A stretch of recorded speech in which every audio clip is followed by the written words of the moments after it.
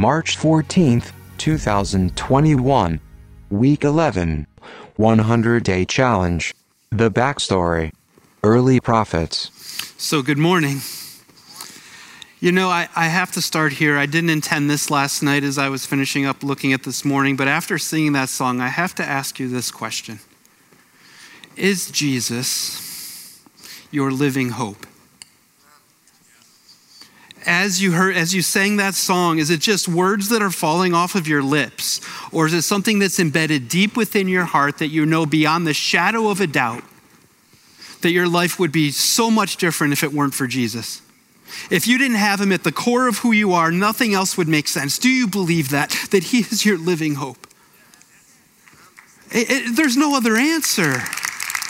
Why else would we come here on a Sunday if we didn't believe that to be true, or you're trying to figure that out? And those of us who have followed Christ for a while, I'll tell you what, there's nothing else. As a pastor, as a preacher, what else is there to share than Jesus and Jesus crucified? At the end of the day, that's what matters. He's the author and perfecter of our faith. He's the one we commit our lives to and follow with all of who we are. And as a church, as we gather and worship, as you spend time in the Word by yourself or worshiping throughout the week, as you do your life, I ask that you take that very seriously. That Jesus truly is your living hope. And that everything else in the world that swirls around us, screaming for our attention, screaming for us to maybe even turn our gaze from the reality of who Jesus is, that we would put that off to the side and say, no, not me. Not my family. Jesus is my living hope. People have asked me over the years, and especially as I took the role, what's the hardest part of being a pastor? Or what do you see as the most challenging part? And the answer is really easy.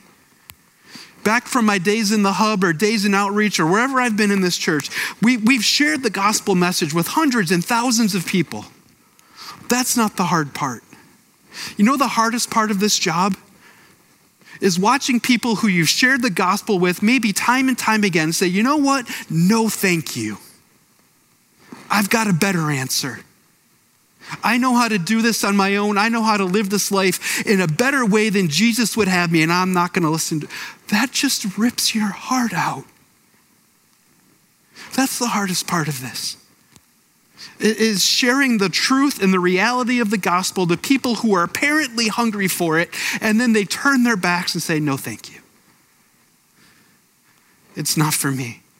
Essentially what they're saying is, I'd rather live in my sin, and I know better than God, and I have a plan for my life that far exceeds what God would have for me, so I'm going to do it my way. That's a recipe for disaster. And thus the hardest part of my job. So as a church, when we say Jesus is our living hope, when you sing it with your heart, mean it and live it out every day. Today, our 100-day challenge journey takes us through to the prophets. And the prophets are really this amazing group of people who stood up, just like I'm saying, stood up in front of the nation and said, you're doing it wrong. God would have us do it this way, but you're turning this way. We're in trouble. And what happened to most of the prophets? They were stoned. They were killed because people didn't want to hear the message they had to share. I hope you don't stone me for talking about Jesus. Maybe that's a bad illustration. But it seems to be the case that with the early prophets, as they shared their hearts and what God had laid on their hearts, they met opposition time and time again. And as we study the early prophets this week and the later prophets next week, you will see that cycle. You will see how the Lord laid words on their heart and they shared it openly to hearts that were hard as stone. This week, we read the early prophets. You know, it's important to remember that at this point, as the prophets were writing, the kingdom was divided. You had Israel, and the 10 tribes who followed Israel were to the north, and the 2 tribes that made up Judah were to the south. And they had Jerusalem, so they had the temple, so they thought they were far superior to the northern tribes, and it created conflict. And those in the north in Israel and Judah were in this constant state of civil war. It was sort of simmering under the surface all the time. when every once in a while they'd sort of square off and there'd be fights and they'd kill one another. And it was the worst family feud you can imagine, because the reality is they're all children of Abraham. They're all descendants of Isaac and Jacob. Yet they choose to kill each other and not live in unity with one another. And the prophets stood in that space with the two tribes, with the two kingdoms, warring with each other and competing with one another. And the prophets stood up and said, "What are you doing? What are you doing? You're supposed to be living this way, following the ways of the Lord, but yet you choose to fight and kill one another." And as we'll see as we dive into Isaiah this morning, the prophets stood up and spoke for God to the people. We're going to spend the majority of our time this morning in Isaiah chapter 1. So if you have your Bible, you can turn to Isaiah 1, because what we find in Isaiah chapter 1 is really thought by scholars to be an overview or a primer of the rest of the prophets.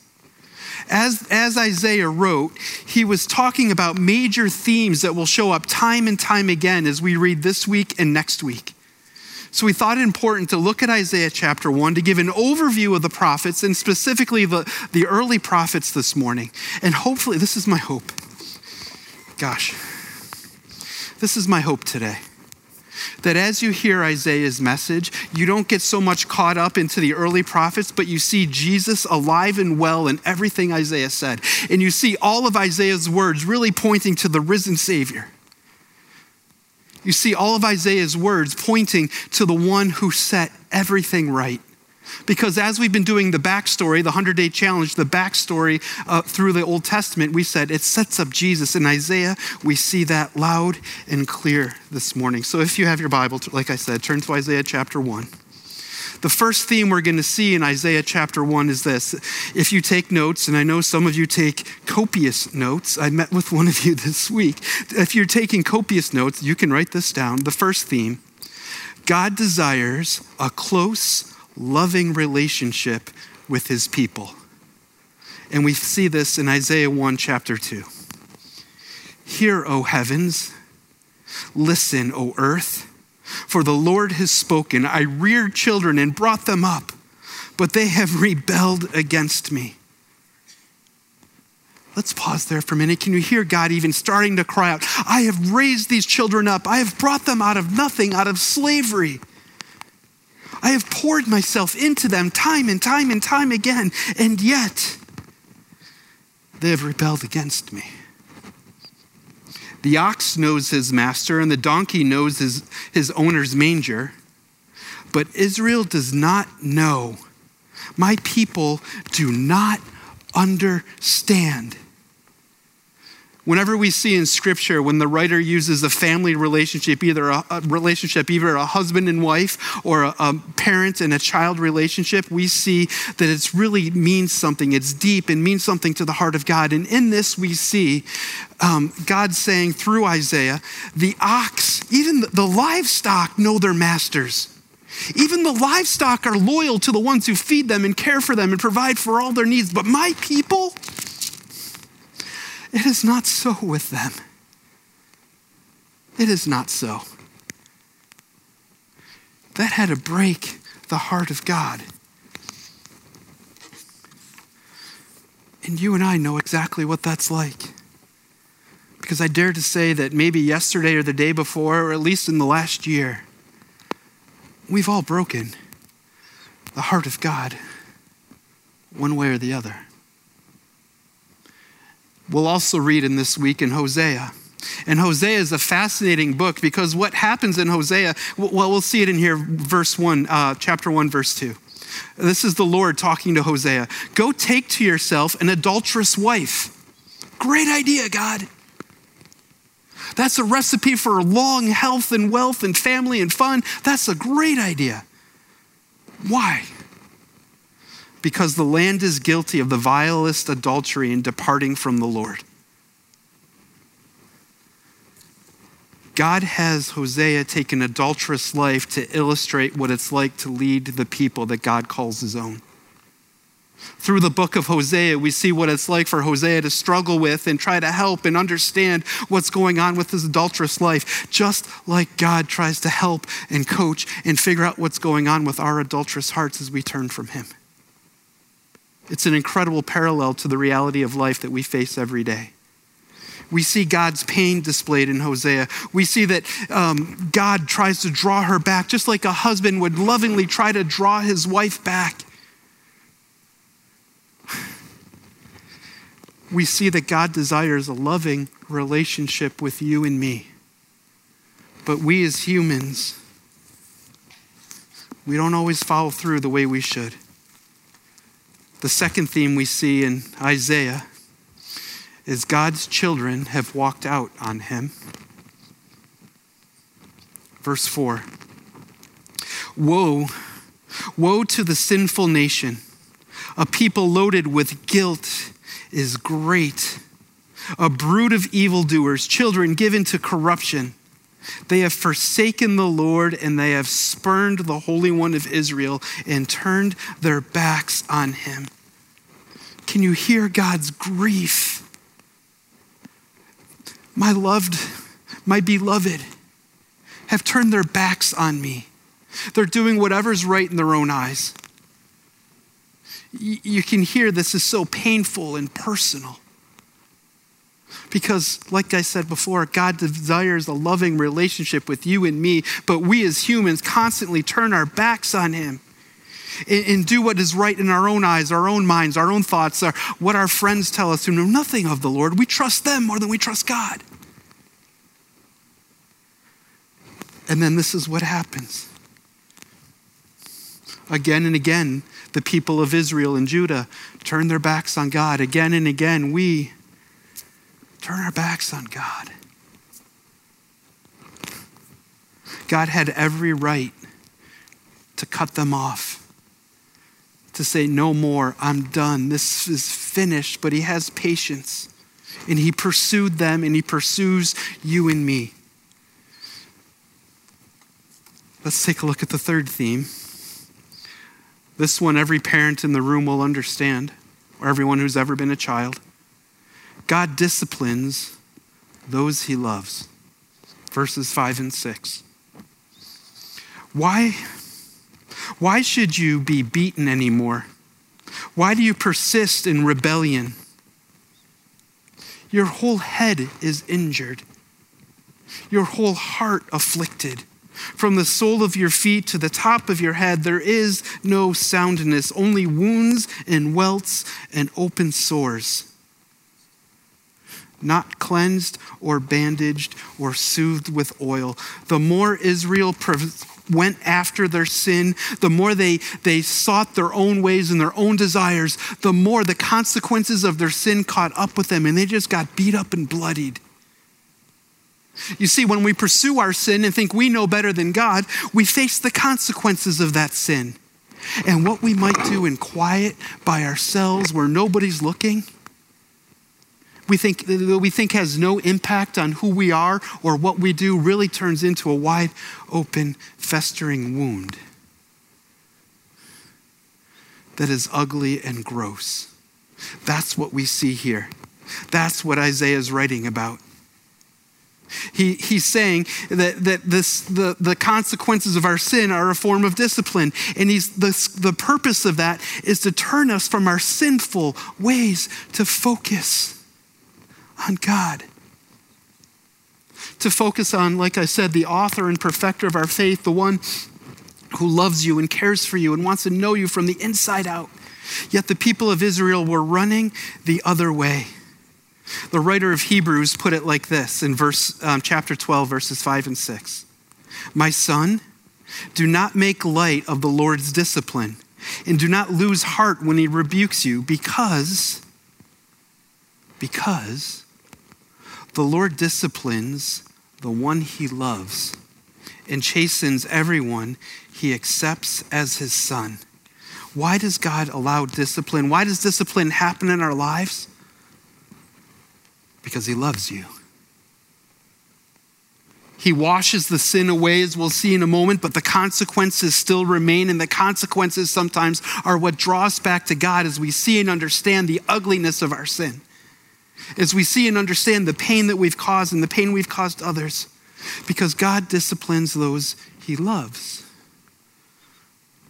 As a parent, some of the hardest times in rearing my children and raising my children has been to have to discipline them, to help them to turn from one way to another. When I was growing up, I remember some of the discipline I received, and it didn't feel good all the time. Can you relate to that? Maybe my parents are watching online right now. It didn't feel good all the time. But they did it because they loved me and they cared for me. And God allows discipline in our lives because he loves us and he cares for us and he wants to correct us and draw us back to himself.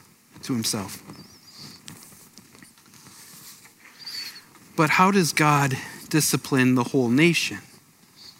Well, our fourth theme, God uses a foreign army to punish them. Verse 7, your country is desolate, your cities burned with fire, your fields are being stripped by foreigners. Right before you, laid to waste as overthrown by strangers.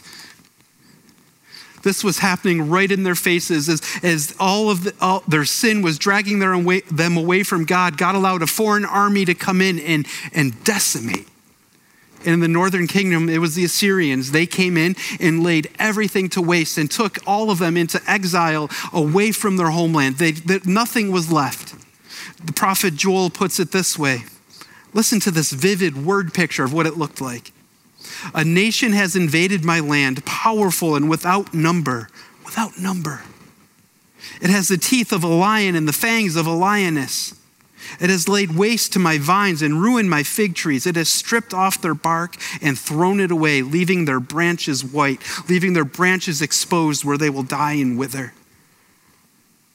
God used a foreign army to discipline his people because they weren't getting it. It wasn't making sense. They weren't following the ways of the Lord. And you'll see that theme as you read through the prophets over and over and over again. You'll see how they see the foreign armies. And what happens when they see it? Well, let's see what happens now. They think they can make it right.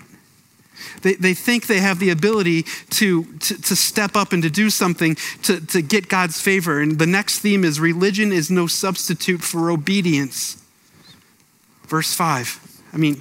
Verse 10 through 13. Hear the words of the Lord, you rulers of Sodom. The multitude of your sacrifices, what are they to me? I have more than enough burnt offerings of rams and the fat of fattened animals. I have no pleasure in their blood or the blood of bulls and lambs and goats. When you come to appear before me, who was asked this of you? This is this trampling of my courts. Stop bringing me meaningless offerings, the Lord said. Stop bringing me meaningless offerings. Ouch. Right there, the Lord says, stop sinning and then coming to me and think you can make everything right because you sing louder or put more in the offering. That's not what I'm looking for. I'm not looking for you to live like the world all week long and then come to church on Sunday and think that everything will be fine, because you know what he does? He sees the sin in our hearts and he sees the core of who we are. And if our praise and our worship is empty, it is not honoring to God. If we're so full of sin and trying to cover up all the things we do day in and day out, week in and week out, when we come in front of the Lord to worship, he says, I want your heart, and I don't see what's really going on there. And you can see it here. Stop bringing me meaningless offerings. Stop bringing me worship that isn't fully devoted to me. Isaiah is rebuking the people in an incredible way. He's laying it all in front of them. The reason you're being attacked is because your hearts have wandered from God, and then you try to make it right through worship, but your heart hasn't changed. And your worship is meaningless. So the next theme, what is true religion. What does true religion look like? And we'll look at verses 16 through 17. Wash and make yourselves clean. Take your evil deeds out of my sight. Stop doing wrong. Learn to do right. Seek justice. Defend the oppressed. Defend the cause of the fatherless. Plead the case of the widow. Stop living for yourselves and think about others. Stop taking advantage of this group of people. Instead of taking advantage of them, be advocates for them. Stop living lives that are so focused on yourself that you lose sight of the rest of what's going on around you. That's what he desires of us. In Micah 6:8, it puts it this way. He has showed you, O mortal, what is good. Listen to these words. And what does the Lord require of you? What does the Lord require of each of us? To act justly, to love mercy, and to walk humbly with our God. To act justly, to love mercy, and to walk humbly with our God. Isaiah lays it out. Micah expounds on it. If we really want to please and follow God, we need to open up our hearts and to live different lives that aren't full of sin, that aren't full of the deceit that we often carry. You see, the prophets pointed out the wrongdoings of the people. They pointed out where they were going that wasn't correct. They were like doctors with a difficult diagnosis. But this is the beautiful thing. They didn't just leave people there. They just didn't offer the difficult diagnosis. They also offered the cure. The last theme, God offers forgiveness. Verse 18.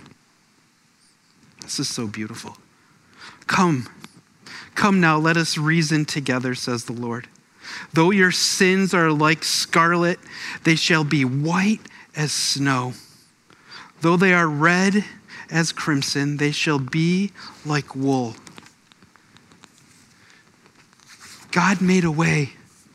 Even though our sins were raging, we were red as crimson, he makes us white as snow. He fixes our hearts. He fixes our minds. He fixes our attitudes. We can have a close relationship with God again. We can turn from evil and sin.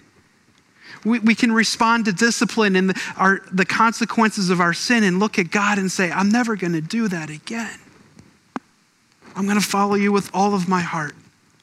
We can start to understand what forgiveness is. Which brings me back to the beginning. All of this that Isaiah is pointing to, all of it is speaking of the one who is yet to come. The one who we sang about in the last song, the one who gives us the living hope. And it's only through a relationship with Jesus that we can have victory in these areas. There's no other way.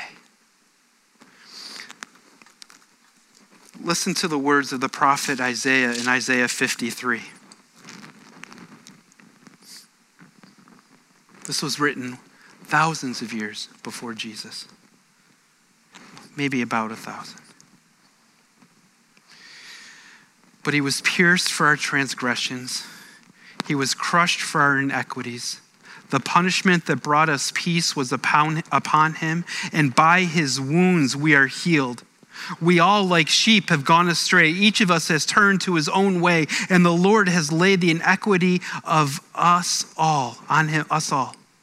Yet he was oppressed and afflicted, yet he did not open his mouth. He was like a lamb to the slaughter, and a sheep before her shearers is silent, so he did not open his mouth. By oppression and judgment he was taken away. And who can speak of his descendants? For he was cut off from the land of the living. For the transgressions of my people he was stricken. He was assigned a grave with the wicked and the rich in his death, though he had not done any violence, nor was any deceit in his mouth. For he bore the sin of many and made the intercession for the transgressors. Isaiah is writing about Jesus. And how do you or I get made as white as snow? How do we look like wool and have our sins washed away from us? It's by accepting Jesus as Savior.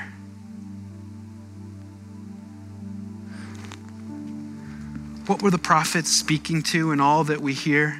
They were calling the nation back to repentance, to God. What does that look like for you and me? It looks like claiming Jesus as our own, as our Lord and Savior.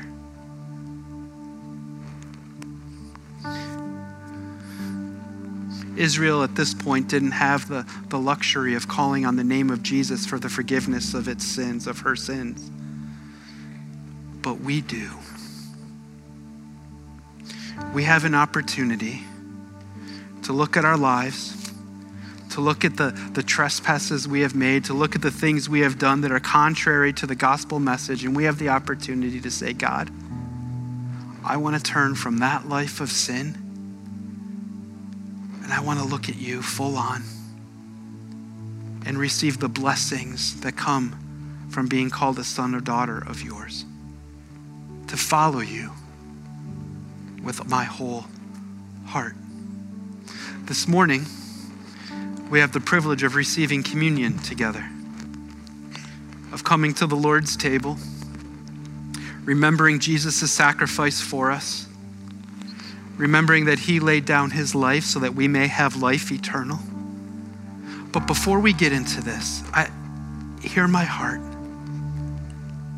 I know there are some of you who at one point in your lives have hung on to and claimed Jesus as Lord and Savior, but then have turned the other way and done your own thing and headed in a direction that is contrary to what the gospel message, to what Jesus would have you do or go. Before we receive communion this morning, I'm going to give those of you who that's your story an opportunity to come back and say, Lord, I recommit myself fully to you. And then I also know there's people in the room who are watching online who have never called on the name of Jesus for the forgiveness of their sins, who have never made him Lord and Savior of their lives, who have never latched onto him and said, you know, my ways and my plan and the things I do are failing me. So Jesus, I'm calling on your name and who you are. So before we receive communion, I'm going to spend a few moments in prayer and pray for both of those groups of people. And if you're in either group and you feel like this is the day where you want to turn from your ways and either back to God or to God for the first time, this could be the best morning of your life. So as I pray, I'll give times for both of those groups of people to pray along with me and to release the sin of your lives, maybe to the Lord today.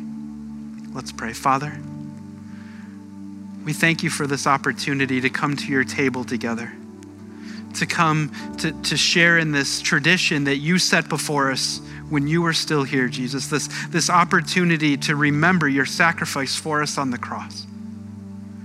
And Lord, there's some in here today or watching online who have called on you as Lord and Savior at some point in their lives, but maybe recently, the last year or so, or whatever that time period is, have turned to their own wants, their own desires. Lord, as those people pray with me in these next few moments, I pray that you would hear their prayer. So pray with me if that is you. Father, I have called on you as Lord and Savior at some point in my life, but I have turned away. I've got caught up in things of the world or my own plans or my own desires and stopped looking to you to lead my life. Father, I'm sorry. I recommit myself to following you and loving you and serving you with all of who I am. Father, hear my prayer as my heart is turning back to you. And for those who are making a commitment, maybe for the first time, pray with me. God, I've been made aware of my sin this morning, of my trajectory of life, where I'm going without you.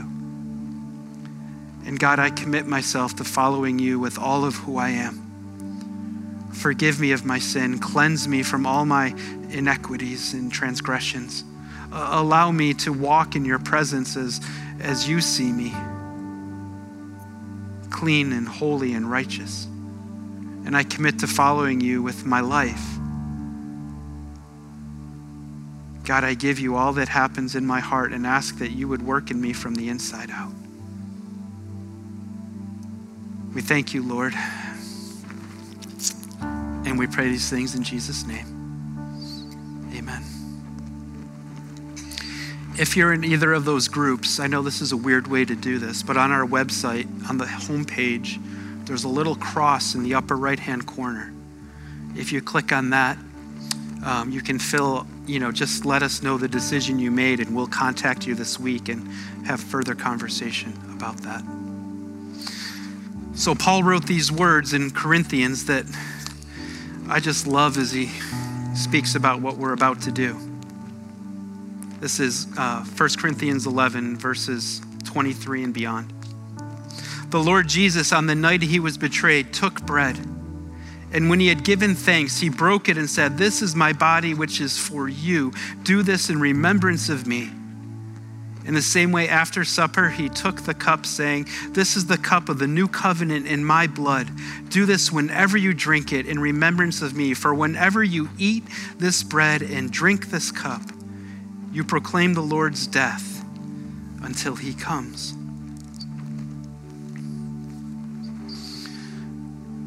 So, hopefully as you walked in, you grabbed communion supplies. If you're watching at home, this would be a great opportunity, if you haven't, to grab them. But take the little bread. This is the body of the Lord Jesus Christ, given for you.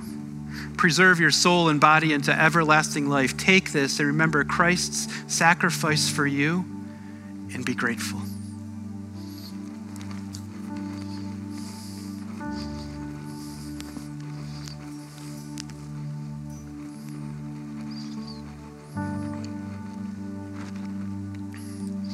And then peel back the top of your juice.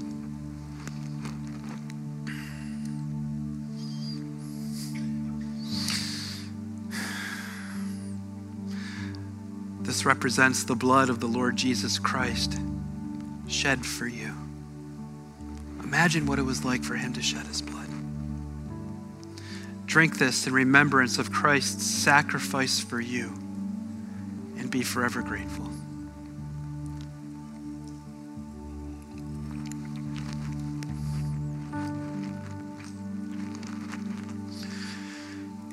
Father, we thank you for this morning, for reading from Isaiah that points so clearly to you, Jesus. This opportunity to celebrate the Lord's Supper together in remembrance of the sacrifice you made for us, Lord. And I pray for those people who took communion today for the very first time after committing their lives to you. Lord, I pray that you would just become so real to them that they'd even be overwhelmed by your presence in their life. For those who have recommitted their lives to you, that you would speak to their hearts. Lord, as we finish up this service, as we sing it one more song, I pray that it would be a blessing to you as your church, as we sing and raise our voices together, that it would be as if we're sitting right in front of you, worshiping at your feet. We thank you for this morning, and we do pray in Jesus' name. Amen. One bit of housekeeping. When you leave, if you could take your little cups and throw them out, there's garbage cans out in the lobby. We would really appreciate that. So if you would like to sit to sing, or if you would like to stand, whatever posture you prefer, please do so. I know sometimes I like to sit and not necessarily stand, but let's sing this last song together.